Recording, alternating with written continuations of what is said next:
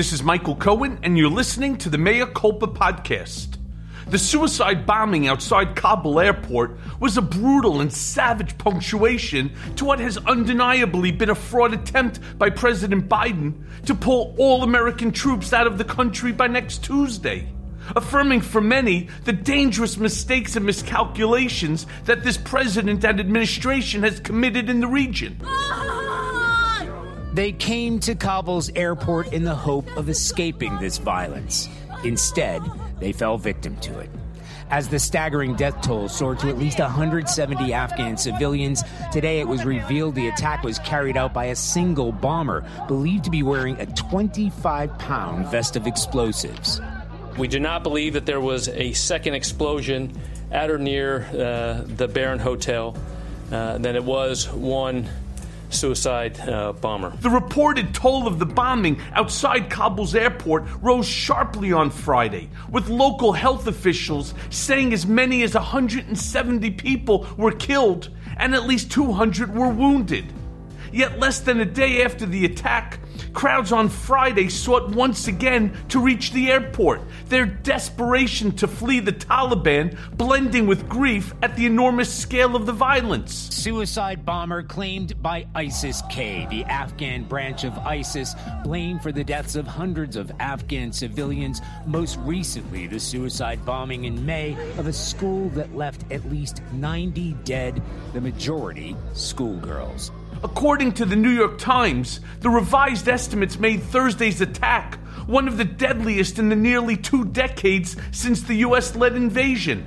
President Biden hailed the sacrifice of the soldiers, 12 of whom were Marines, who lost their lives, and the 18 other American service members who were injured in the blasts, even as the military worked to carry out his decision to fully withdraw from Afghanistan. For those who carried out this attack, as well as anyone who wishes America harm, know this: we will not forgive.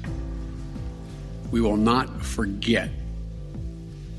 We will hunt you down and make you pay. He pledged that the United States would uphold its sacred obligation to the families of the fallen in Afghanistan, calling those who died in the attacks heroes who have been engaged in a dangerous, selfless mission to save the lives of others. Bill and I, our hearts ache, like I'm sure all of you do as well, for all those Afghan families who lost loved ones, including small children, or been wounded in this vicious attack. And we're outraged as well as heartbroken. Biden said that as president, he bore responsibility for all that's happened. But he again denied that his decision to withdraw forces by the end of the summer led inevitably to the chaotic scenes of evacuation at the airport or to the deaths at the hands of the terrorists. I had only one alternative: pour thousands of more troops back into Afghanistan, he said. I have never been of the view that we should be sacrificing American lives to try to establish a democratic government in Afghanistan. If Osama bin Laden, as well as Al-Qaeda, had chosen to launch an attack when they left Saudi Arabia out of Yemen, would we have ever gone to Afghanistan? Even though the Taliban completely controlled Afghanistan at the time, would we have ever gone? I know it's not fair to ask you questions, it's rhetorical, but raise your hand if you think we should have gone and given up thousands of lives and tens of thousands of wounded. On Thursday, Biden said he still intended to meet his August 31 deadline for a full withdrawal. But he also said that he would not accelerate the departure because of the bombings. He said his top military officials had told him that they had the resources to continue the evacuations, even in the face of ongoing threats, while also protecting the airport from what they expected would be more attacks in the days ahead. I've instructed the military, whatever they need, if they need additional force, I will grant it. But the military, from the chairman of the Joint Chiefs, the commanders in the field, have all contacted me one way or another, usually by letter, saying they subscribe to the mission as designed to get as many people out as we can within the time frame that is allotted. General Kenneth F. McKenzie Jr., commander of the United States Central Command, called the continued threat from ISIS extremely real. It is their desire to continue those attacks, and we expect those attacks to continue. And we're doing everything we can to be prepared for those attacks. I'm not here to go into the geopolitical realpolitik of how ISIS-K is using this moment to reestablish itself at the forefront of the global jihadist movement. Nor will I pile more criticism onto President Biden. In my mind, what occurred is a terrible reminder of precisely why we should not be in Afghanistan anymore. Full stop. But the sad truth is that this is what being at war and extracting yourself out from the middle of a civil war looks like. And it's precisely why Biden is trying to bring it to an end and why most Americans agree with that. But instead of taking this somber moment to focus on the threat abroad or to try to comfort the families of the dead, it seems Republicans are doing nothing but searching for a position that will pay off for them politically in 2022. Except they can't seem to decide between the usual warmongering or calling for the president's resignation. But that has not prevented the GOP from using this moment to weaponize yesterday's attack for their own sick political gain. It was the direct result of horribly misguided decisions from President Biden. This demands painful accountability, said Representative John Katko of New York, the top Republican on the Homeland Security Committee. Our commander-in-chief has been missing in action and has failed to rise to this pivotal moment in our history. Charlie, don't surf! Much of what Katko says is perfectly valid. That said, none of it grounds for Biden to resign from office, as Republican elected officials fell all over themselves to demand, even as the casualties from the suicide bombings in Afghanistan were still being tabulated. Extremely frustrated with this president. As I said, if you want to be president of the free world, you have to have the faith, the trust, and the confidence of the American public. President Biden lost that yesterday. There will be a day of reckoning, and we have a constitutional rights. Right now, in the next 5 days, everyone's responsibility should only be focused on getting the American. These fucking sick assholes care not one fucking iota about dead Marines or Americans left behind in Afghanistan. This is an opportunity for them to exact their pound of flesh from Biden by any means necessary. But look, both people bear blame here. And I know in such a tribal moment that we live in, we can't fathom that both Republicans and Democrats could bear blame because each side's busy pointing at the other. But Donald Trump set up a deal, that would make Neville Chamberlain blush as he's out there saying, that this war's not worth it. We're going to leave. My goal is to leave. It's an endless war. Then he empowers Pompeo to go negotiate a deal in that context. Pompeo negotiated a bad deal. They weren't following the deal, the Taliban. They weren't ceasing attacks. They still went forward as if this deal was working. And then after he got out of his office, he even as recently as a month ago said, I boxed Joe Biden in. At the same time, Joe Biden, who has reversed a lot of Donald Trump's stuff, including Nord Stream 2 sanctions and things along that line, made the decision to leave. He owns this decision as much as Donald Trump and the execution. I just think both Republicans and Democrats have failed the American people. Should Biden step down and be removed for his handling of Afghanistan? Yes, tweeted former UN Ambassador Nikki Haley, as pieces of bodies were still being collected in the drainage ditches surrounding Kabul airport. I mean, this is a sad day for America. I can't believe what a coward Joe Biden has turned out to be.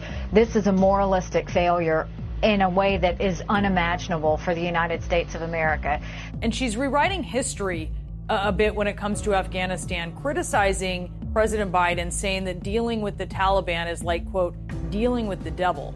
Of course, her foreign policy team that she was a part of negotiated with the Taliban. This is the same fucking Nikki Haley who continues to stand by Donald Trump despite his own bungling of the Taliban negotiations, and lest we forget his continued attempts to overturn a free and fair election inside the borders of our own nation. But they were never ones for consistency, just political expediency, no matter who has to pay. And now we're negotiating with the Taliban. We'll see what happens. In Afghanistan, my administration is holding constructive talks with a number of Afghan groups, including the Taliban. Right now, what we're doing is we're negotiating with the government and we're negotiating with the Taliban, and we'll see what happens from it. It is now clear beyond all doubt that he has neither the capacity nor the will to lead, tweeted Missouri Senator Josh Hawley on Thursday afternoon. He must resign.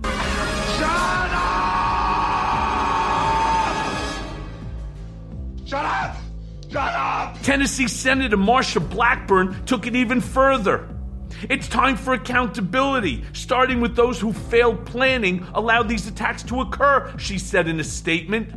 Joe Biden, Kamala Harris, Anthony Blinken, Lloyd Austin, and Mark Milley should all resign or face impeachment and removal from office. What the fuck are you people talking about? Marsha, I know you. You're better than this, you asshole. This is the reality of war. To hold Biden accountable is fucking absurd. Reaction to what she and many other Republicans who are part of the Trump administration are saying now.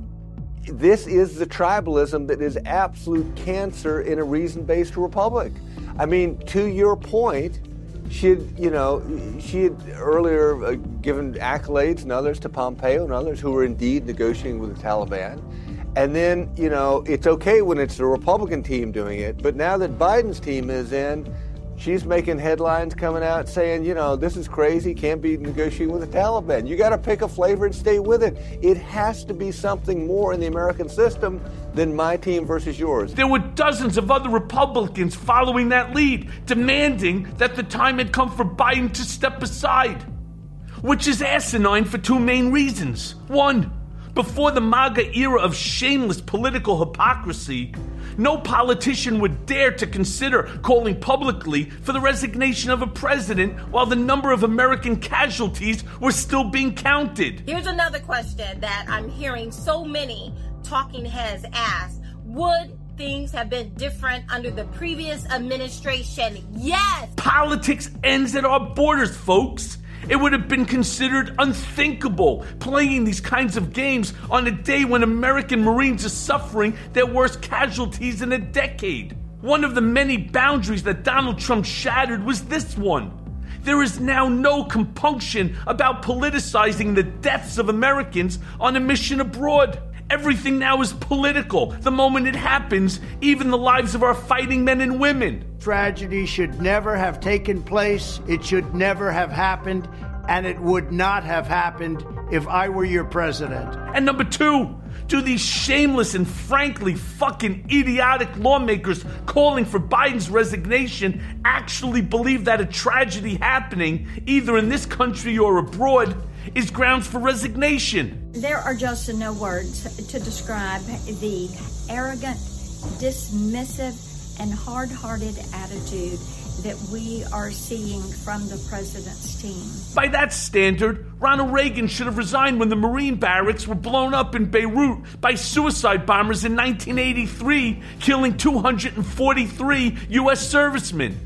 And for that matter, George fucking Bush after 9/11, and maybe FDR should have felt so much remorse after the bombing of Pearl Harbor on December 7th in 1941 that he left office as well. Do you people have no fucking shame at all? Yes, presidents must be held accountable when terrible things happen on their watch. We owe it to the people who died to investigate why it happened, whether it could have been prevented, and how to keep it from happening again. But the idea that a president must immediately resign following a tragic incident like the one that happened Thursday in Afghanistan is fucking ludicrous. Plus, Biden ain't resigning, folks. He's the goddamn president of the United States. That term used to mean something before it was dipped in shit and debased by Donald fucking Trump. Of course, these people expect Biden to resign now. They've been conditioned to think this way from their fucked up overlord. Asked about the calls for Biden's resignation, White House Press Secretary Jen Psaki responded this way. 2 Republican senators so far have called on the president to resign over the attacks in Afghanistan today. What's the White House's response to that?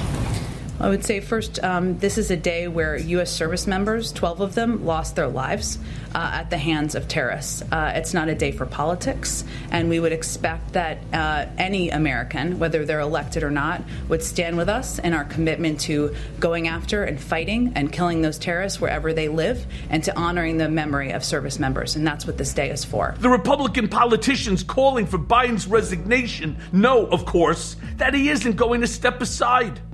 That's why they do it, knowing that their MAGA base will not just tolerate it, but reward them for their chutzpah. This is what happens when you have an American president and his administration who belong in a faculty lounge, not anywhere near a position of authority over the greatest military on the face of the earth. We still have American citizens who are trapped behind enemy lines. We have no plan to rescue them. And we have an American president who is hiding in his basement rather than addressing the American people.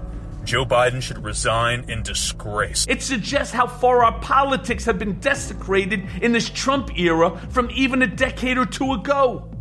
With no shame, these GOP members have conveniently forgotten that they had publicly urged Biden to rush these very troops out by May, more than 3 months earlier than Biden acted. Today, the Taliban welcomed an announcement by President Trump that all U.S. troops should leave Afghanistan by the end of the year.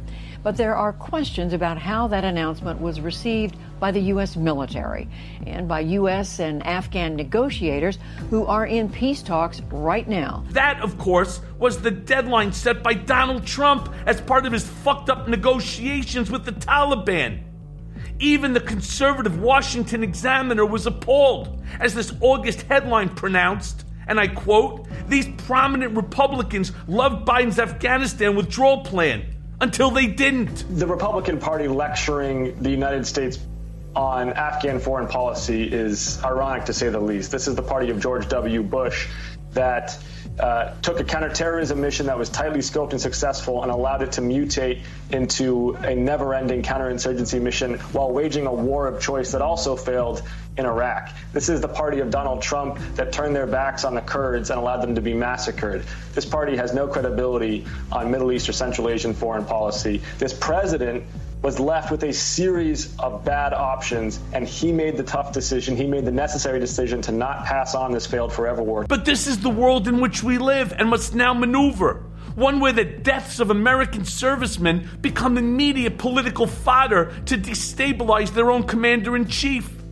It makes you wonder, who is actually more dangerous? ISIS, the Taliban, or these far-right GOP members of Congress and the Senate who seek to take us all down with them into their MAGA fucking swamp? There's a man going round taking names, and he decides who to free and who to blame. Everybody won't be treated all the same. There'll be a golden ladder reaching down when the man comes around. And now for the main event. My next guest on Mea Culpa is again Malcolm Nance. A return guest to the show, Nance is impeccably sourced within the intelligence community and can speak to matters of national security with unflinching honesty and rare empathy. His nuanced take on the Afghanistan withdrawal has been in stark contrast to the hysteria coming from both the GOP and the media, who seem determined to hang on to 20 years of war. Schooled in Arabic, he is active in the field of national security policy, particularly in anti- and counterterrorism intelligence, terrorist strategy and tactics, torture, and counter-ideology in combating Islamist extremism. In 2016, Nance published the book, Defeating ISIS, Who They Are, How They Fight, What They Believe, which was hailed as one of the definitive tomes of the terror network. He joins me on Mea Culpa just moments after the suicide bomber killed upwards of 170 Afghan civilians and 13 U.S. Marines, plunging the evacuation into chaos and uncertainty. Nevertheless, Nance brings with him a clear-eyed view of what should be done and how we can get out of Afghanistan once and for all. So let's listen now to that conversation. So Malcolm, you've been vocal in your defense of Biden's handling of the withdrawal from Afghanistan and tweeting on Monday, what happens if we succeed? I'm sure the New York Times, Peter Baker, and Trump media will insist this was the worst military catastrophe in all history. In fact, it's on track to be the cleanest, most orderly, non-combatant evacuation ever. Why is there such a bleak portrait from the media? Well, because I think the media has, to a certain extent, many of them have this theme invested that, that Joe Biden's administration is boring, was not as interesting as Trump's, and their general level of competence was supposed to be astronomically high. So therefore, they, I believe, thought that no one could make any mistakes. However, we're not talking about, policy on sorghum or the sale of goods here in the United States. We're talking about the Byzantine world of Afghanistan and the South Asia and the Middle East region. So there will always be this labyrinthine type of internal and external politics over there that will defy any American president. Here's another kicker. The media is behaving now as if we were not in Afghanistan for 20 years. I mean, there are things that occur over there on a daily basis. For example, the suicide bombing at the airport. This occurred every day, virtually, for 20 years. There were people dying by the thousands per month in the combat between the United States, our NATO allies, the al-Qaeda terrorists, and the Taliban, who were their own form of terrorist group, as well as an armed, insurgency. So I just find it absolutely fascinating that some people who have invested themselves in this new theme that once the Biden administration does something that defies expectation, and let me tell you, the first few days I thought of the withdrawal were botched, but they could only be botched at the behest of the Taliban. The country was handed over. So, Biden can now do no right, according to much of the media. We've taken out over 102,000 people from Kabul in less than 2 weeks. I believe we took out 50,000 in 10 days, and now it's spooling up to be as many as 20,000 per day. I mean, this is an enormous reverse Berlin airlift style operation. It's just stunning in its success. But then you get people who say, well, a woman gave birth on an airplane. Well, in fact, she didn't. She gave birth on the tarmac in Rhein-Main or Remstein, Germany, right in front of our U.S. Army hospital that everybody gets evacuated to at Landstuhl, one of the best hospitals in Europe. It's a horrible humanitarian tragedy, but it's one that's been 20 years in coming. Well, the misinformation, the disinformation that's coming out of Afghanistan has been happening for 20 years, and it's certainly happening over the course of the past few weeks or the past month. But the difference between what's happening right now and the Trump administration is that everything in the Trump administration was chaotic. And the press fed off of that chaos because it's the chaos that causes beta clicks, and it's what gets people interested. Now, the crazy thing is that, the Washington Post, going back into December, posted a tremendous article. It was in the opinion section called The 10 Worst Things That Trump Did in 2020. Right. And the number 8 thing that they decided, it's almost like a form of David Letterman, the top 10 list. But number 8 was that he's the one who ordered the drawdown of nearly all U.S. forces in Afghanistan and Iraq. Right. Trump was apparently talked out of a complete withdrawal, but reducing to the 2,500 troops in each of the 2 countries from his defense people. And yet now he's the first person who's sitting there and attacking the Biden administration's decision to keep the 2,500, saying we should have kept more. I would have kept more. No. Again, first and foremost, he's a fucking liar. There's nothing that comes out. You know Donald Trump is lying because his lips are moving. Right.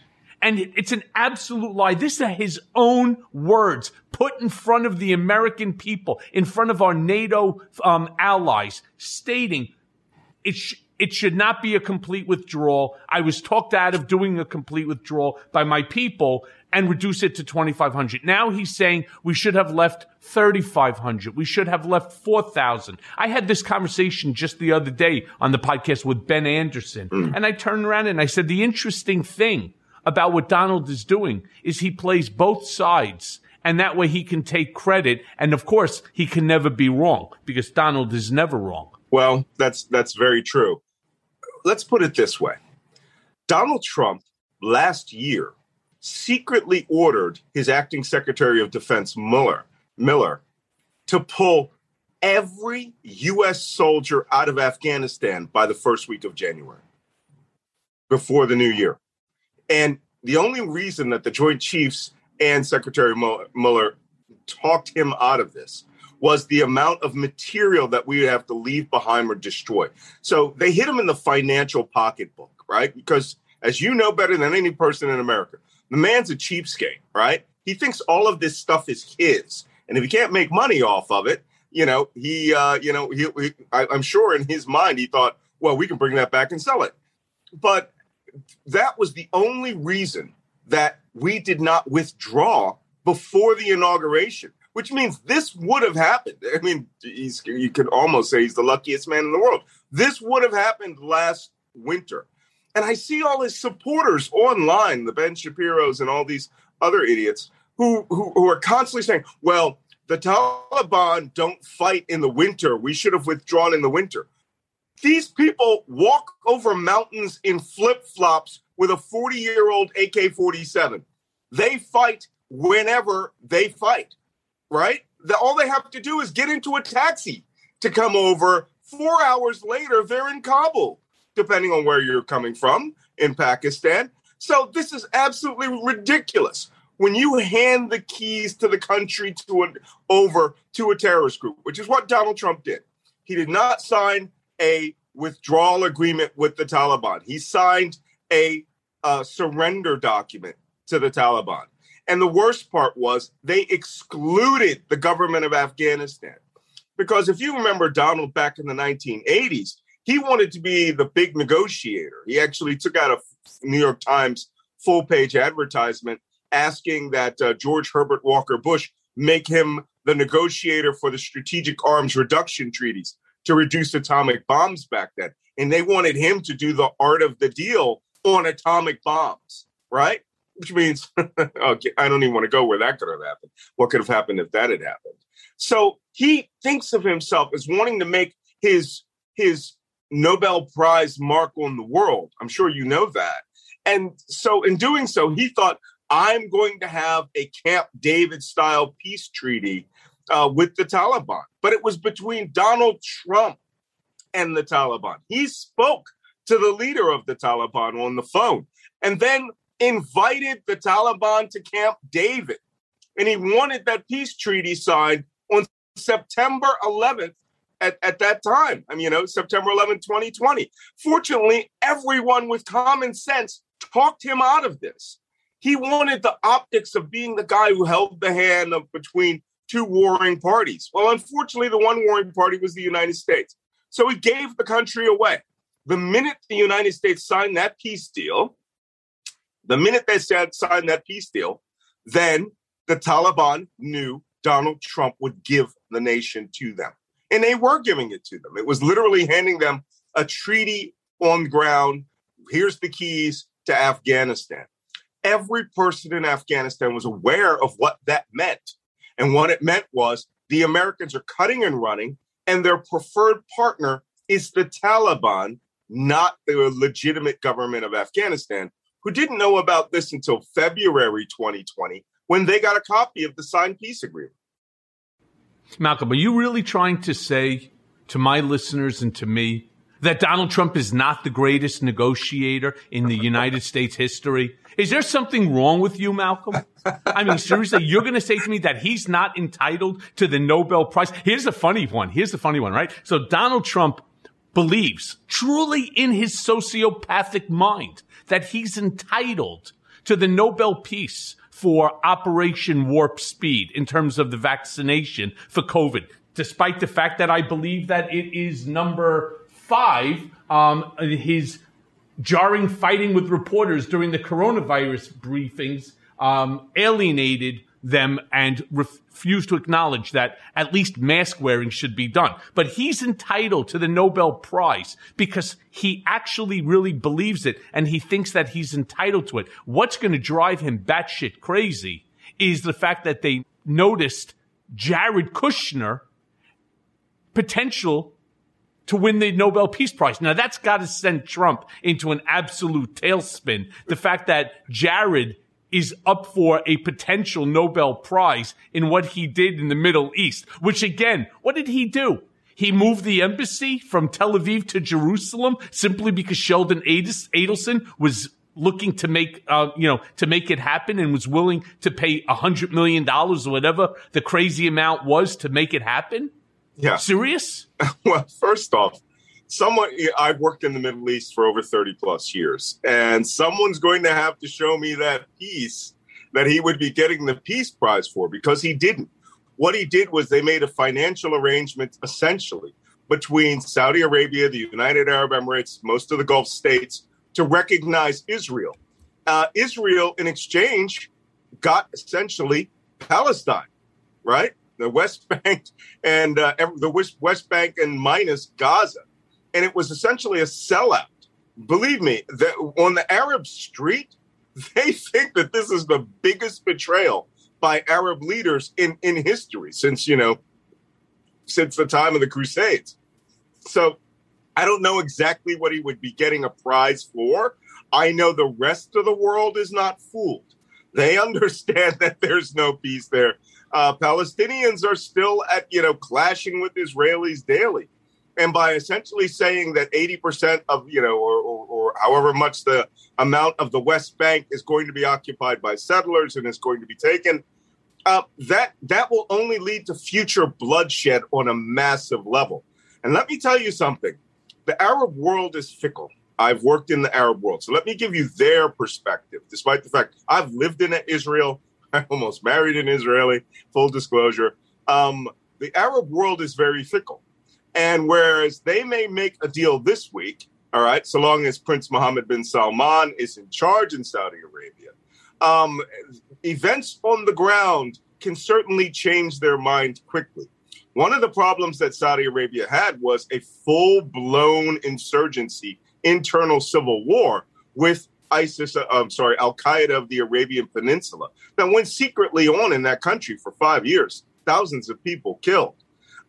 All the Saudis have to do is make it clear to, or have it be revealed that they've sold out an entire people. That deal, them not recognizing Israel could flip on a dime, or a change in leadership towards radicalism. Someone once said either, groups like ISIS will be eliminated by Saudi Arabia or will eventually rule Saudi Arabia. We don't know. Hi, folks. Michael Cohen here, and we've got an amazing sponsor for this episode, The Jordan Harbinger Show. Things can get pretty intense discussing American politics, so if you need a break from the news cycle and want to hear incredible storytelling that is both fascinating and actionable, check out last Thursday's episode with investigative journalist and best-selling author Will Storr, who joins Jordan to talk about social position and the status game. It's an absolutely fascinating hour on why we buy the things we do for reasons we don't realize. The show covers such a wide range of topics through weekly interviews with heavy-hitting guests. And there are a ton of episodes you'll find interesting since you're a fan of this show, like the July 6th interview with master pickpocket Bob Arno on how he spots a mark. There's an episode for everyone, though, no matter what you're into. The show covers stories like how a professional art forger made millions of dollars while being chased by the feds and the mafia. Jordan's also done an episode on how to deal with corrupt and crooked bosses, addiction, brain chemistry, and so much more. The podcast covers a lot, but one constant is his ability to pull useful pieces of advice from his guests. I promise you'll find something useful that you can apply to your own life, whether it's an actionable routine change that boosts your productivity or just a slight mindset tweak that changes how you see the world. We really enjoy the show and we think you will as well. So search for the Jordan Harbinger Show. That's Harb as in boy, IN as in Nancy, GER on Apple Podcasts, Spotify, or wherever you listen to podcasts. Well, I bring this up, Malcolm. I bring up this Middle Eastern thing, not really to discuss Middle East, because right now, the hot topic, of course, is Afghanistan. But I bring it up because today there were 2 explosions outside of the airport. And reports are coming in. And again, I don't acknowledge these reports. A lot of it is completely misinformation. But one of the reports claims that the first bomb that went off was a suicide bomber, and that the second took place at a hotel, both, of course, outside of the gates of the airport. What do you think that this means? And is it the Taliban related incidents, or is it some, let's say rogue faction? Because Baradar so far has been excellent in terms of allowing this movement out of Afghanistan. And as you rightly stated, over 100,000 people in a period of just a couple of weeks.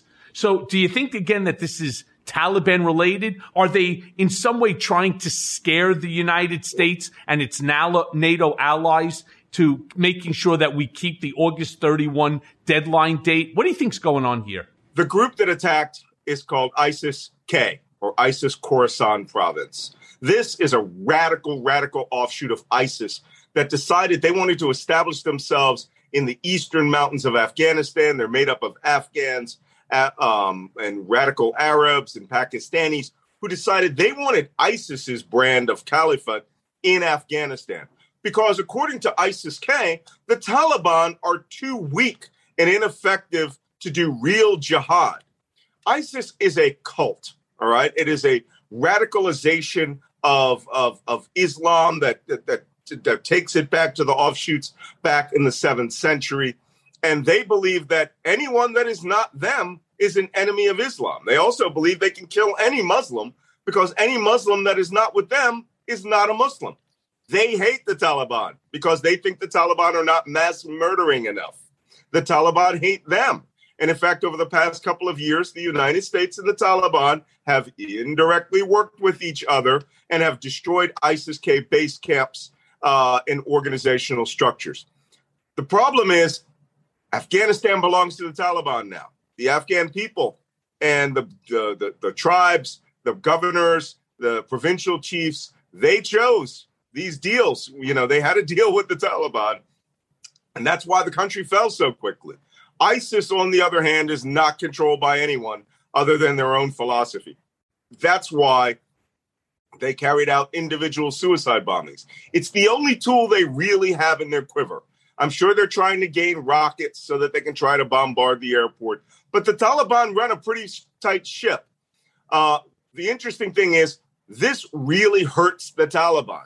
It did not kill any American citizens, as far as we know. It did not hurt any, it may have injured some American soldiers with just the blast effect. That's the dust and the wind and, some of the debris which comes down. I've been inside of 3 suicide bombing blast zones. So believe me, you can get you can get hurt in those things, but not really badly injured.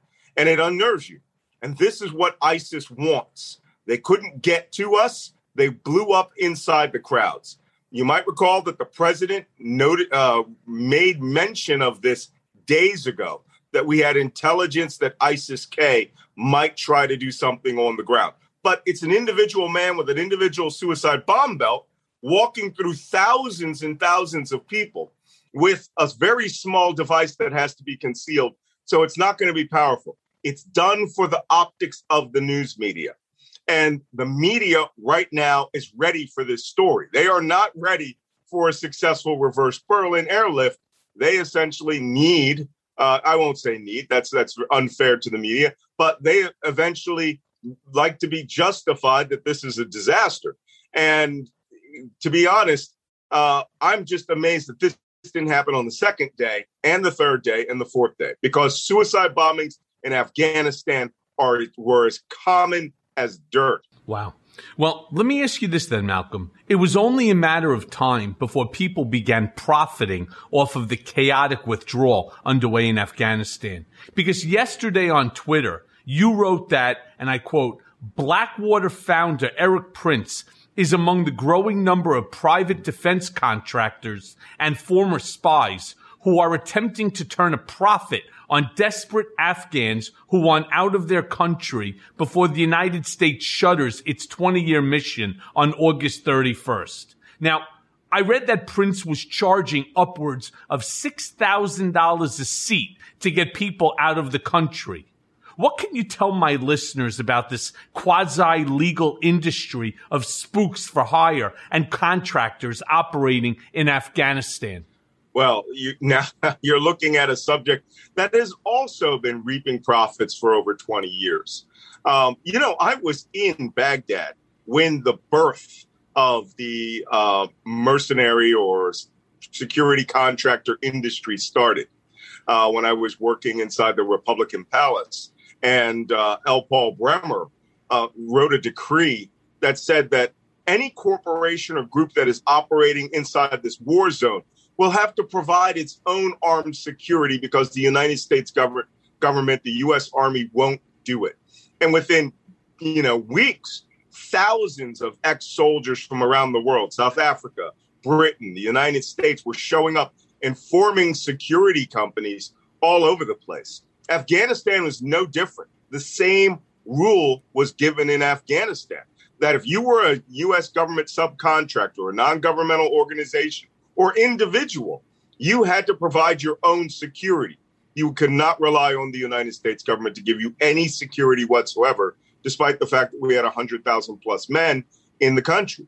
Therefore, all these teams of individuals or groups with armored Land Cruisers, heavily armored Toyota Land Cruisers, running around with armed private security, a lot of ex-SEALs and special forces. And it got right down to Army cooks when I was in Baghdad. This is a multi-billion-dollar industry. And Eric Prince privatized and monetized the biggest part of it with his training center, Blackwater, in North Carolina. And then Blackwater got contracts to protect L. Paul Bremer, the U.S. consul, essentially the American political warlord in Iraq. And they had all the resources of a special forces organization. They had Secret Service officers. They had helicopters. They were running their own battles to a certain extent. And when they got kicked out of Iraq for, mass murdering a group of civilians on the belief that they were under attack, and they weren't, it just showed the excesses of this industry. Full disclosure, I was a private security contractor in Iraq. I was a private intelligence contractor in Afghanistan before that even became an industry, right?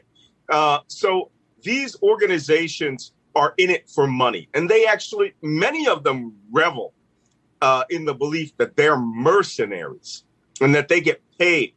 When I was living in the United Arab Emirates, and I lived there for 10 years, Eric Prince was one of my neighbors. He had moved to the UAE. The Arab sheikhs there loved the concept of the rebel mercenary pirate that he presents. He's an ex-Navy SEAL. They loved it. And I was quite surprised at that, considering the human rights abuses. But, these guys watch a lot of action films. So Eric Prince was able to set up there and had gone all over the place, all over Africa, Asia, trying to get security contracts until he formed a new group. And the new group has the largest private security training contract in China, where they run a massive Chinese training facility. So, this is the same guy who went to Donald Trump and proposed that Blackwater take over the counterinsurgency mission in Afghanistan. And I think in the back of Trump's mind, when you consider how many billions of dollars we would have had to have given them, hundreds of billions, that maybe there was something to this private industry taking over this and getting the troops out. And then guys could go there and change their salaries from $1,500 a month to $25,000 to $50,000 a month. And the way that this corporatist mindset worked in his White House, I'm quite surprised that it wasn't proposed, that it was proposed in secret and leaked out. But, you got to remember, Eric Prince's sister was the Secretary of Education, a woman who was put in there to destroy education in America. So what I don't understand, Malcolm, is upwards of $6,000 a seat to leave. Yeah. Where are these Afghanis getting $6,000 per person in order to get out? Second, you have these individuals that have been helping for 20 years. Is it really right that we should force them to pay upwards of $6,000 in order, to get out, in order to ensure that they're not going to be killed by whether it's ISIS-K or others? And most importantly, are they serving beverages on these flights for $6,000 a seat? Well, I'm just kind of curious. I got to tell you. Having lived in Abu Dhabi, that's where he chartered this aircraft from. And that flight would shuttle people the 1 hour that it would take to go from Dubai Airport or Sharjah Airport and fly into Kabul Airport on a humanitarian mission, because they're not letting people just fly in just to be a bunch of tourists, as we've seen recently. You've got to come in there, U.S. air combat controllers who run that airport, the people who, run the air terminal and process the flights as they come in and come into their airspace. You would have to be registered as a humanitarian. He was going as a for-profit disguised as a humanitarian organization. $6,500 is a business class round-trip ticket between Dubai and New York City. Trust me, I've flown them by the dozens. So $6,500 for what would normally be a $250 flight from Dubai to Kabul it's not just usurious. This man convinced investors that they could make, if they got the aircraft and you filled it with 300 people, that you could come out of this in a 1 hour or 2 hour turnaround, $200,000 at a time. Having been involved in people running in many, many countries in non-combatant evacuation operations, people have money. The people who have the money can spend it. They'll give away their family goods. When I was in Iraq, we had a Christian family whose house was a safe house that I was in. They had gold hidden in concrete throughout the house that they sort of forgot about, and then eventually came back and asked, please, if they could extract it. Desperate people will do desperate things. I understand that an aircraft left Kabul the other day with 300 empty seats, and I think that was Eric Prince's flight. Interesting. Well, let me ask you this question then, because you recently tweeted, hard truth. Some media are sad at the loss of Afghanistan, but also the loss of the, and hashtag, Whiskey Tango Foxtrot life in Kabul. Villas, bodyguards, armored land cruisers, chota cars, cooks and drinking parties with UN pilots, all gone. What insight can you give about the lifestyle that you're describing? And what exactly is Whiskey Tango Foxtrot life? Well, people always ask me, they say, what if I could watch one popular fiction film to understand that part of the world, what would it be? Would it be Gunga Din? Would it be The Man Who Would Be King? No, it would be the Tina Fey movie that came out about 10 years ago called Whiskey Tango Foxtrot. And that's military acronym for what the fuck. So Whiskey Tango Foxtrot is this euphemism that we use when anything crazy happens. We go, Whiskey Tango Foxtrot. Shit, you learn something new every day. So you learn something new every day here. That film is exceptionally accurate about the lifestyle in Afghanistan. I know I went and watched it in Washington, D.C., and I paid very close attention to the people around me who would laugh at the things a civilian wouldn't get right? And they had over there, there was a huge media structure. The same thing was established in Baghdad, at like the Rashid Hotel and some of the other major hotels and the villa complexes that they would have. And over the 20 years, these massive sprawling sections of Kabul were built with these luxurious palatial type villas that news organizations would have and would establish base camps in this country and then would go out on these dangerous assignments to get the real story. So, and then they would go back to these luxurious base camps. Now, here's how it starts. When you fly into the country, if you have a news organization behind you and you weren't just like some loser stringer, they would meet you at the airport with this armored vehicle, right? It looks like a Land Cruiser or it looks like a Ford Explorer. It is fully armored on all sides, front, back, top, sides, everything. And then you would have armed men, usually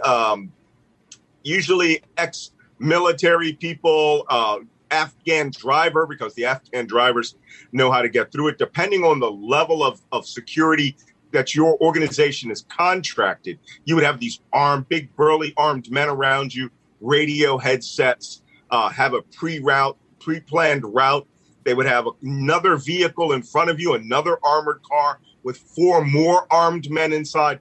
I did this in Iraq as using Iraqis as part of my career before other activities were requested of us. But in Afghanistan, that's very impressive. You come into this bustling, chaotic airport. You have a handler meet you at the security exit, and that guy's already there. He's facilitated your visa and everything. And you go into this crazy airport, and then you're dragged out, and armed men are sitting there. And then you're thrown into these Land Cruisers. Then you go through this crazy, bustling, medieval type world that danger lurks around every corner. And it's true. You could be attacked at any minute. You could be in the middle of a suicide bomb at any second.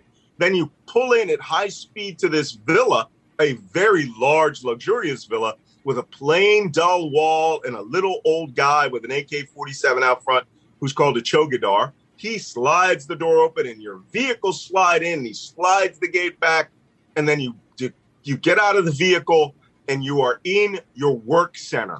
That's how you go to work. It's an office and your residence and where you're going to live. It's also it's where you meet other people, bring people in for interviews. That lifestyle was crazy. And to go to a restaurant at night, that's how you went out. If you were an individual, a very high-level reporter, you were assigned a PPO, a personal protective officer. And Tina Fey has this British guy who's a PPO in there. He's supposed to be ex-SAS. He's around her all the time. And they go to they have, to kill the boredom, these fabulous parties. When I was very, very, very early on in the Afghan operation, before there really was one, that's not true. I took part in some of these because, it facilitated the cover that I was operating at the time. But, you go there and you just see this world, filled with non-governmental organization, clerks. And as Tina Fey is told in Afghanistan that, she's an Afghanistan 10 or 9, right? But in the real world, she's like a 3. So it is nothing but their job, because you live on site all the time. You go out in the field. You do these human interest stories. You do these going and get embedded with the U.S. military. You pull strings. People get killed. Journalists got killed. But wild drinking, wild lascivious lifestyle over there inside these compounds. And that is the... Well, I'm not so sure that that's accurate, because I didn't see that in Rambo 3 when Stallone ends up going to Afghanistan in order to bring Chapman back. I don't know. You may be able to go there and, and there's nothing that's happening there. I just go and I walk right in. I don't come in with people. Right? He just walks right. That's because he went to the base camp he went through the north. He should have just flown right into Kabul airport. Yeah. Rambo 3 Well, maybe they should have brought you on as a advisor to the movie, because it doesn't seem to talk anything about Whiskey Tango Foxtrot life. That's certainly for sure. Malcolm, I do want to ask you though, in a weird twist, groups like QAnon and other far-right extremists legitimately have been celebrating the Taliban's victory in Afghanistan. Now, some are viewing it as a model of future insurgency here in the United States, while others are celebrating them for their destruction of decadent Western values. Now, it gets quite murky. I'm curious in your analysis on these groups, if you had picked up on this narrative. Yes, we have. And as you know, I just finished a 120,000-word book on the coming insurgency in the United States. We talked about it on our last podcast. But, QAnon are the craziest of the crazy. And these were the people who were upset when there was not a coup d'etat that overthrew the United States government before Joe Biden took power. I mean, really upset. They had been promised that there would be this storm, this Tom Clancy novel scenario where the military, the U.S. Armed Forces, would overthrow the government for Donald Trump and would start rounding up people like you and me, taking us to Guantanamo Bay or summarily executing us in a theme that they got from the neo-Nazis. Actually, the very book that Timothy McVeigh read that made him commit the Oklahoma City bombing, a book called The Turner Diaries. And that day was called the Day of the Rope. The storm, as they fashioned it, was supposed to come through and sweep away millions of liberals and traitors to Donald Trump. That's what it was about.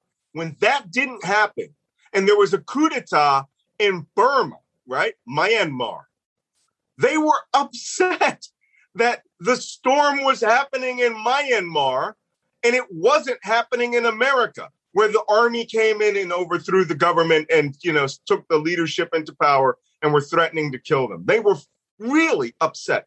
I monitor their communications on a daily basis, and that is a bizarre group. But they are the hardest. They are the ISIS of Donald Trump supporters. They are the hardest core, most fervent believers that Donald Trump is still president of the United States today, and that Joe Biden is completely illegitimate, or, as they like to say, is a clone, or, is not really president, and he's doing everything from a soundstage in southern Florida. I'm not joking. They believe all of this.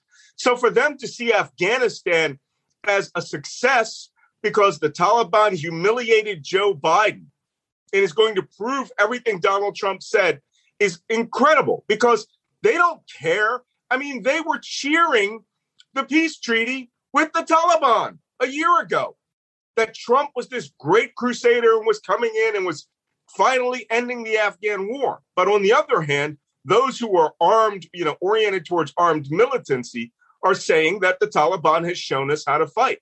Well, for most people in that world, the real model of fighting for them is the 1970s movie Red Dawn, where the high school kids fight a communist occupation of the United States by hiding out in the mountains and coming down and ambushing Russian and Cuban soldiers. These crazy people think this is actually happening. If you read the stuff that they have, Biden is Communist Party controlled and is run by, China. And by the way, the remake of that movie from the 2000s has North Korea, right, occupying the United States along with the Chinese. So these people watch a movie and they think it's a documentary. With more of our lives being connected over the internet, a lot of your personal data already exists online. Be vigilant in how you share information and help manage your digital identity. Avoid phishing scams, changing your passwords, and using two-factor authentication are just some ways to help protect yourself. You put your information in so many places online. Unfortunately, cybercriminals around the world keep finding new ways to steal identities. The all-in-one protection of Norton 360 with LifeLock makes it easy to have protection in the digital world. Device security helps block cybercriminals from stealing your personal information. VPN with bank-grade encryption helps keep information you send over Wi-Fi safe. LifeLock Identity Theft Protection monitors your personal information and alerts you to potential threats. Now, no one could prevent all cybercrime and identity theft or monitor all transactions at all businesses. But if you have Norton 360 with LifeLock, as I do, you can opt into cyber safety. So sign up today and save 25% or more off your first year by going to norton.com/Cohen. That's 25% off at norton.com/Cohen. Yeah, there's also actually on one of the Apple TV type programs where what if the Germans hadn't lost in World War II and how they take over the United States. A lot of these crazies, yeah, that's it. A lot of these crazies actually believe that that's true, and it's just it's hidden right now. But that they will rise and that they will actually accomplish this, change the American flag to, of course, the swastika. But what's interesting also to note is one of those crazies actually got sentenced the other day to 6 years in regard to the attempted attack in Michigan on Governor Whitmer to hold her ransom, to blow up a bridge, and so on. So I just want these folks, in case they by chance happen to be listening to this podcast, to take note that what you think is not actually reality, and worse than that, the reality is that you, like this other individual, are going to spend 6 years in prison for this ridiculous ideology that you have and that you're trying to promote. This guy is probably the lowest ranking member of that group who was probably just aspirationally talking as part of it. And he's probably flipped. That's why he got 6 years. Everyone else is going to get 30 to 50. This was an attempted murder of a state official, of a governor. And, by the way, Mike, Plan A, that was Plan B. Plan A was that they were going to get 200 armed men, storm the state capitol, take hostage all the Democrats, release the Republicans and police, and start trying them on television and executing them by hanging them out the windows. That was Plan A. Sounds very Dark Knight-ish and familiar, because January 6th let me ask you this. was close to that. Exactly. Very close. And that's why this commission really needs to do its job. That's really why Merrick Garland and Lisa Monaco and the rest of the DOJ, they really need to step up and they really need to answer these type of questions. But Malcolm, what do you mean when you say that the Taliban bought the tribes after Trump sold them the country? What do you exactly mean by that? Yeah, and it's a very labyrinthine world of tribal politics in that part of the world. There is not a government of Afghanistan. We established the government of Afghanistan. The Russians, the Soviet Union, established a government of Afghanistan. The British established a government of Afghanistan. The one group that did not establish a government of Afghanistan are the people of Afghanistan, because Afghanistan has always been a tribal region. It is raw, base politics that starts at the family level. Tribes are just extended families that stay in a geographic area, that have particular levels of power and zones of control around their traditional family homes. So Afghanistan has always been tribal. It generally occupies rough terrain, and those tribes are the true decision makers in the country. We started a Loya Jirga, which is an assembly of tribal chiefs, when we came back and restored power in Afghanistan, and they were the decision makers about what happened in the administrative central government, right? So by establishing them and respecting that they would have money in vast quantities of money, that each of the tribes would benefit from some measure of security, because the United States would be providing security. Therefore, their sons didn't have to go off and fight a war. That turned out to be false. We established an Afghan army. the same way the Soviet Union established an Afghan army, the British established an Afghan army 3 times. These things happen when powers occupy nations.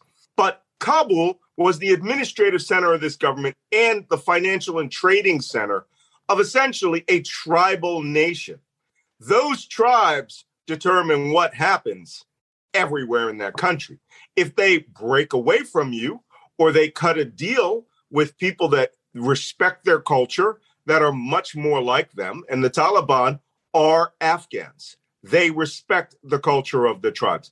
They understand that the tribal leaders are usually the most religious, the most pious, the most conservative, who believe that their sons' welfare, marrying off their sons to women from other tribes or other families, is the most important component of their culture, which is why women weren't educated and which is why women were treated like cattle, because they were there to expand the tribes. I mean, if any of this sounds familiar, it's all in the Old and New Testament.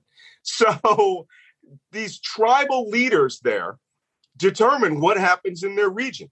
When Donald Trump cut the deal with the Taliban, the tribal leaders understood that America was handing Afghanistan over to the Taliban, not to the fake administrative government that they established in Kabul. Because anyone that's ever lived anywhere in South Asia, the Middle East, Sub-Saharan Africa, or Asia for the most part, will understand that power is in the hands of those with the guns. And by the United States handing over the country of Afghanistan, we saw it as a peace treaty. The locals don't see it as a peace treaty. They see it as a power transfer.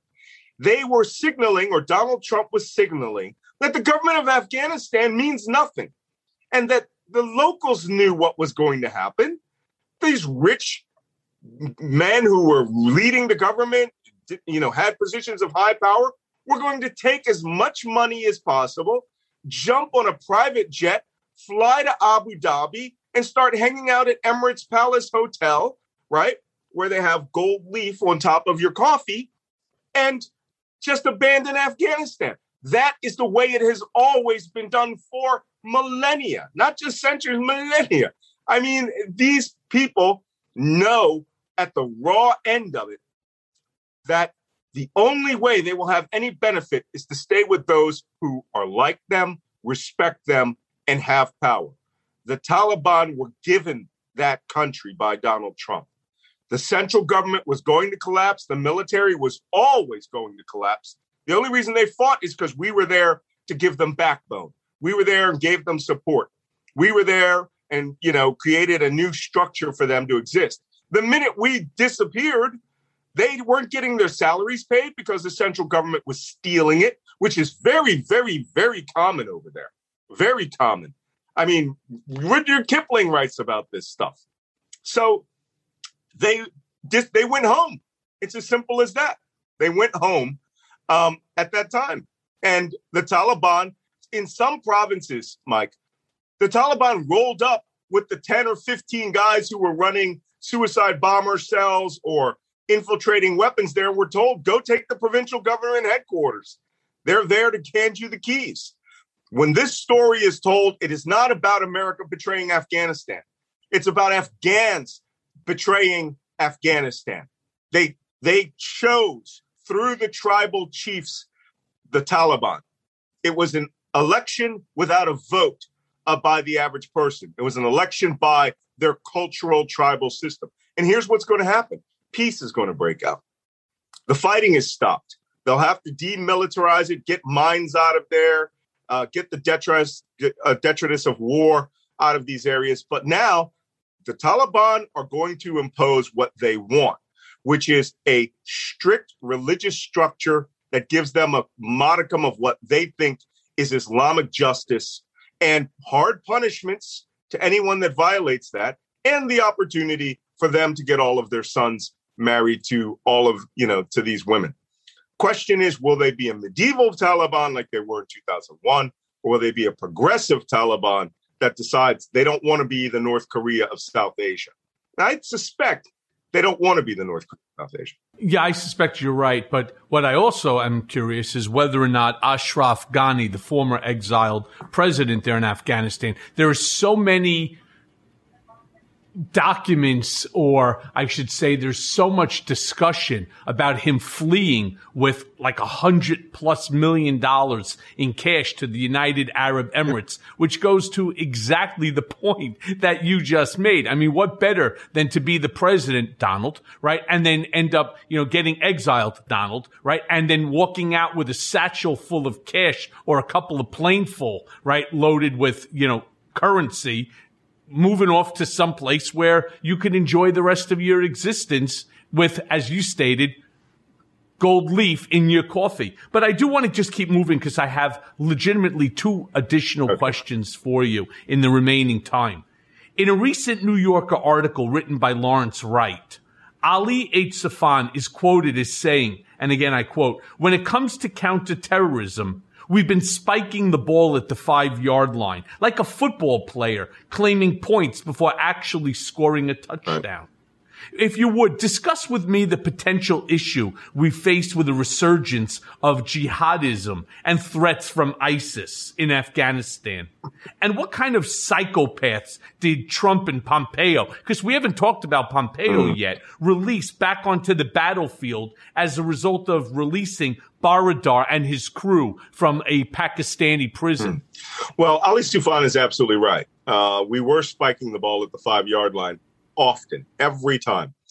The initial mission that we went into, the one that I went to Afghanistan for, was to obliterate Al-Qaeda, its base camps, its structure and organization. Interesting fact, Al-Qaeda was actually running the Taliban military structure in that country. They provided a lot of knowledge, inventorying of weapons, that sort of thing, and some religious backing. The Taliban liked the way that the Al-Qaeda members were intensely religious. And it's interesting thing over there. They respect anyone who is truly, truly intensely religious. Also that they were from Saudi Arabia, which is the land of the Quran. And they so respect the Quran that, reading the Quran in Arabic is like listening to, it's like listening to God speak to them. So they loved what were called the Afghan Arabs, right? The Arabs who came from Saudi Arabia and other countries to assist them. When we rolled through Afghanistan, the tribes that we took down there to beat them were the Northern Alliance tribes. These are the ones who had minimal number of Pashtun people in their tribal areas and who could respond to, as I like to put it, when I was giving my proposal. Someone asked me, how do we get these tribal chiefs on your side? I said, you start putting gold bricks on a table, one at a time, and you say, stop me when you can't carry the amount that's here. Because that's how they think in certain areas, these avaricious tribal chiefs. The Taliban, on the other hand, were religiously motivated. And it is very hard to break an ideology, a religious motivation, as opposed to just being greedy. Because if you maintain your orthodoxy, you can win. And if you can win, you can have all the gold that you want, right? So we kept trying to how can I put it, to eliminate Al-Qaeda. But the original sin started with George Bush and Dick Cheney soon after the operation in Tora Bora in December of 2001. We had Al-Qaeda pinned down at the top of the mountain. We had a special forces group that was working with Northern Alliance soldiers, day and night B-52 strikes. They were dug into this mountain bastion that they had built. And there was a proposal to jump Rangers, U.S. Army Rangers, and block Al-Qaeda with Marines on the Pakistani side of the border, because that's the only way you can stop them from going down the other side of the mountain. George Bush and Dick Cheney did not want to do that operation because they thought it would cause too many casualties. And what we didn't know was that they were planning already to invade Iraq, and that they thought the few dozen remnants or few hundred remnants of Al-Qaeda that could walk off that mountain, including Osama bin Laden, would be rolled up by the Pakistanis because, you give the Pakistanis $1 billion, they'll do anything we want. That's not the way it works there. Literally Byzantine. Well, too bad this isn't Turkey. Then it would be literally Byzantine. But they have a regional and internal politics where they wash each other's back. It was in Pakistan's interest for Osama bin Laden to come down into Pakistan and to keep the United States pinned down, to keep Indian influence out of Afghanistan. They preferred the Islamic Emirate of Afghanistan. But every time we try to wipe these people out, we stop. And we fought essentially, that old saying about the Vietnam War was actually one war, a war fought 10 times, right? Afghanistan was a war fought 20 times, 20 different commanders, 20 different units rotating, 20 different versions of military units rotating in and out. Every commander thought that they could wipe out Al-Qaeda. You cannot wipe out an insurgency. You have to delegitimize it, or you have to get the people on your side. We were not doing that. We were bombing them. We were killing their goats. We were killing their wives and children. We were never going to win that. Anyone who had read any book whatsoever or even seen a movie about the Vietnam War should have figured that out. But we're arrogant Americans who don't like Muslims. We are bigoted and racist. And we think that with our combat power, we could do just about anything.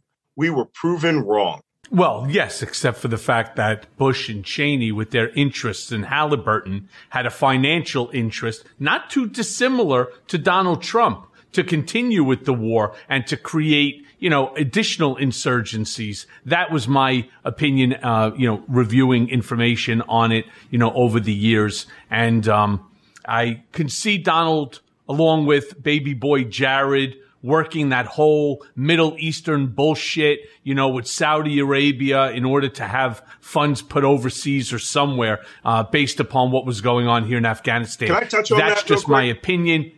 Of course you can. Donald Trump was the first American president ever that the Arab states realized we can buy him. Every other president had the power, prestige of America behind it and were incorruptible. Even George W. Bush. Dick Cheney, I'm not so sure about. But Donald Trump could be purchased. And that's why they made that lavish show in Riyadh when he came there with, the hands on the globe, right? They understood this man was simple of mind and that their luxury is what he was jealous of. The same way that he was jealous of the Bastille Day parade in Paris, and he suddenly wanted a parade with U.S. Army soldiers. A military parade going down Washington Avenue. Him, asshole. Right? To honor him. So, that part of the world understands a sucker. And Donald Trump got played by professionals in that part of the world. And no one better than Vladimir Putin when it comes to playing a sucker. And boy, did he ever play Donald. Man's a KGB officer. But let me end with this. There is a poem by Rudyard Kipling I have always loved. And the end of the poem goes like this. At the end of the fight, on a tombstone white, the name of the recently deceased, an epitaph drear, a fool lies here, who tried to hustle the East. We tried to hustle the East. And we ended up where everyone who tries to hustle them goes. We are not of those people. You notice that we are pulling out hundreds of thousands of translators, but there are no Americans that speak Dari and Pashto and Farsi fluently over there, or Urdu. We do that. We bring people in, and then we have to have them translate for us, and we create an industry where we get 75%, cost plus contracting, where you can charge $100,000 a year for an Afghan interpreter, pay him $20,000 a year, and your corporation pockets $80,000. That's a fact. That's how all of the contracting was done in Iraq and Afghanistan. So, we tried to hustle the East, and there's our tombstone, and it should have Donald Trump's name on it. The fool who lies here. Yeah, that and Mount Rushmore should have his face on it. But, Malcolm, as we're winding down the hour, I have just really one last question for you. Trump's new big lie these days is of course Afghanistan. And he wants everyone to forget that he forced this withdrawal, the timetable, and undermine the Afghan government by dealing directly with the Taliban, something we've now talked about for this past hour. Now the GOP is trying to weaponize the evacuation as a debacle to score political points.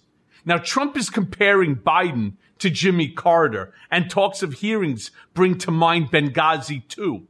How worried are you about this evacuation hurting Biden and the Democrats in the midterm 2022 and also in the general in 24? It's a good question. Let me tell you something. First off, the House of Representatives election and the Senate elections in 2022 will determine whether the United States moves from a democracy to a dictatorship. If we lose control of the House of Representatives, which is hanging by a narrow margin, only a few seats, Donald Trump will be made Speaker of the House.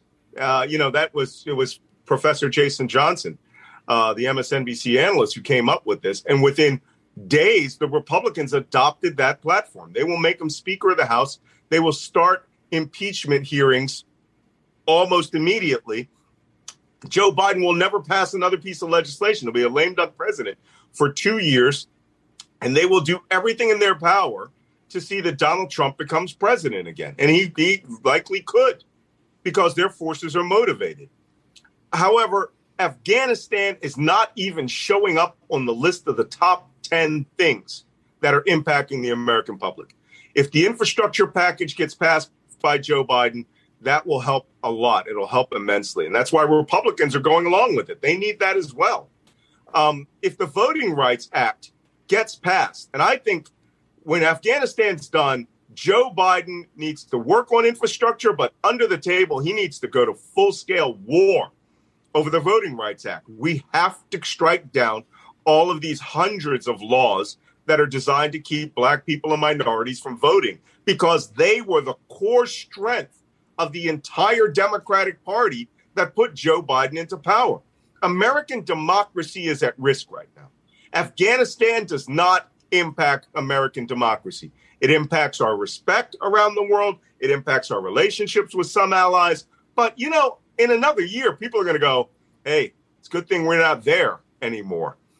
No, Malcolm. It's actually not Joe Biden. Well, yes, as his own statements, the buck stops here. I go right back to our Attorney General. And I go back to the Department of Justice. They're the ones that are supposed to be protecting the rights. And it's not the president who's supposed to do it. I don't know what the fuck Merrick Garland is doing, or Lisa Monaco. I don't know what's happening with this Department of Justice. It's about time somebody stands up. If I was the Attorney General, I would have 20 special counsels going on right now. This notion that the Republicans can blame Joe Biden for Afghanistan and hold him to resignation is insane. It's insane. And you're right. If they take the House, Joe is done. And then the second they impeach him, Kamala becomes president. Well, guess what? Within 24 hours, she's gone too. And they're just going to keep playing with this government because that's Donald Trump's game plan. Right. It's to create chaos and more chaos and more chaos until a Republican comes in. And you're right, as Speaker of the House, he'll ultimately be reinstated as president because you go down the list. Well, all I know is this. The American democracy, as I said, hangs in the balance. You're right. Merrick Garland, I meet these lawyers, and you more than anybody, calling on the state attorney general to actually do his job is quite astounding, considering all that you've been through. But you understand how much of a risk these people are to the American Republic. I've noticed that lawyers at the Justice Department and lawyers in general are a very clubby group of people. And, even if it's a Republican, the first thing they want to know is where they've clerked at, who they've worked for. That is a risk to us. There needs to be essentially a full court press in the cleansing of the previous government. We need to know what the previous government was doing to American democracy. Oh, and another thing, these charge recommendations for people that entered the Capitol, getting misdemeanors and, suspended sentences, that's insane. I read an article, somebody tweeted the other day on my timeline that a contractor who was magnetic detecting for scrap metal on inside the fence of a U.S. government facility that was abandoned was given a $15,000 fine and 6 months in prison. This is ludicrous. These people tried to overthrow democracy. It is incumbent upon all of us to put the pressure on these people to understand that Afghanistan is not America. The United States does not own Afghanistan, and there's not much we can do about it now. But, did you see that immediately we just found $6 billion in funds that were supposed to go to the Karzai government and support that now can go back into the U.S. government, the U.S. General Treasury Fund that can fund, food for children in the United States. I also heard another interesting thing. They said if a fraction of the effort that all these ex-soldiers and military people who are doing God's work over there, calling and trying to get their Afghan interpreters out, was ever put into fighting for American democracy, trying to help the social fabric of America, this country truly would be the greatest country on earth. But people are... Well, I still think we are the greatest country. We are just going through some shit right now that it's very scary. And I believe that everybody needs to reach out to the Attorney General. They need to reach out to the office, to the Department of Justice, and they need to make crystal clear that those people who are guilty of January 6th, the insurrection, that Donald Trump with his guilty behavior, along with Jared and Ivanka, their senior advisors, and the rest of these sycophants that were surrounding him need to be held accountable for their dirty deeds. And with that, Malcolm, I want to thank you so much, as always, for your brilliance and your insight. And I do certainly hope to see you again because we need to hear from you. Well, thanks, Mike. It's great being here. And now for today's mea culpa. In thinking about my earlier statement during the introduction to this episode, that the MAGA wing of the GOP is a greater danger to this country than the Taliban, Al-Qaeda, or ISIS, I must conclude that it's 100% true. In fact, I'm not the only one saying it. Miles Taylor, the former Deputy Homeland Security Advisor, went on MSNBC in July stating, "I'm a national security guy. I've worked in national security against ISIS and Al-Qaeda. And the number one national security threat I've ever seen in my life to this country's democracy is the party that I'm in, the Republican Party. These people supported Trump's big election lie, voting to overturn an election won by President Biden and instigating the awful and disgusting January 6th attack on the Capitol. Their stance on COVID-19 and anti-mask fervor in support of conspiracy theories around the virus has caused the unnecessary deaths of hundreds of thousands of Americans. On Thursday, the day 13 Marines were killed by ISIS, in our own country, there were another 1,200 COVID deaths. In Florida alone, home to the idiotic Ron fucking DeSantis, who refuses any attempt for mass mandates, over 200 people a day are dying. New models show that another 100,000 people will expire from the Delta variant before it's over. Most of these deaths are preventable. Instead, conspiracy-driven, QAnon-loving political hacks are driving their constituents to die in record numbers. And guess what? Neither Al-Qaeda nor ISIS is the cause of those deaths. It's the GOP, fucking Donald Trump, and his idiotic MAGA mob. They are the real terrorists, the loudest voices in the room, creating death and chaos inside our own borders for their own gain. So, when I hear talk of these people castigating President Biden for Thursday's attack in Kabul, it makes me fucking sick. Now, don't get me wrong, what happened to those Marines is gut-wrenching, and the sheer loss of life in Afghanistan yesterday was a gruesome sight to behold. But the sheer hypocrisy coming from these morons is deafening, and I'm beyond angry. And all of you should be angry as well. And thanks for listening. Mea Culpa is brought to you by Audio Up, Midas Touch, and LSJ Media, and it's written and produced by Jimmy Jelinek. Executive producers are Jared Gustat, Jimmy Jelinek, myself, Michael Cohen, and Phil Alberstadt. Our editor is Lisa Orkin. It may be a new day politically, but nowadays the landscape is more confusing than ever. Donald Trump may have lost the battle for the presidency, but in many ways, Trumpism is winning the war on the state and local level. Mea Culpa is here to help guide you through the wilderness and keep you informed. And let's face it, we all want Trump, Rudy, and the rest of these seditious traitors to see justice. And folks, it's coming. So stay tuned as I guide you through the twists and turns of the criminal process that will ultimately see them behind bars. Mea culpa. Nothing but the truth. Pluto TV is playing the biggest movies every night this summer for free. Watch hit movies like The Matrix, G.I. Joe Retaliation, Teenage Mutant Ninja Turtles, Scary Movie, Runaway Bride, and more all summer long. Check out the biggest stars like The Rock, Keanu Reeves, Tom Cruise, Julia Roberts, Arnold Schwarzenegger, and more. Plus, Pluto TV has hundreds of free TV channels in English and Spanish featuring TV shows, news, sports, comedy, and more, all for free. Download the free Pluto TV app on your favorite streaming device, including Android and Apple smartphones. Pluto TV. Drop in. Watch free.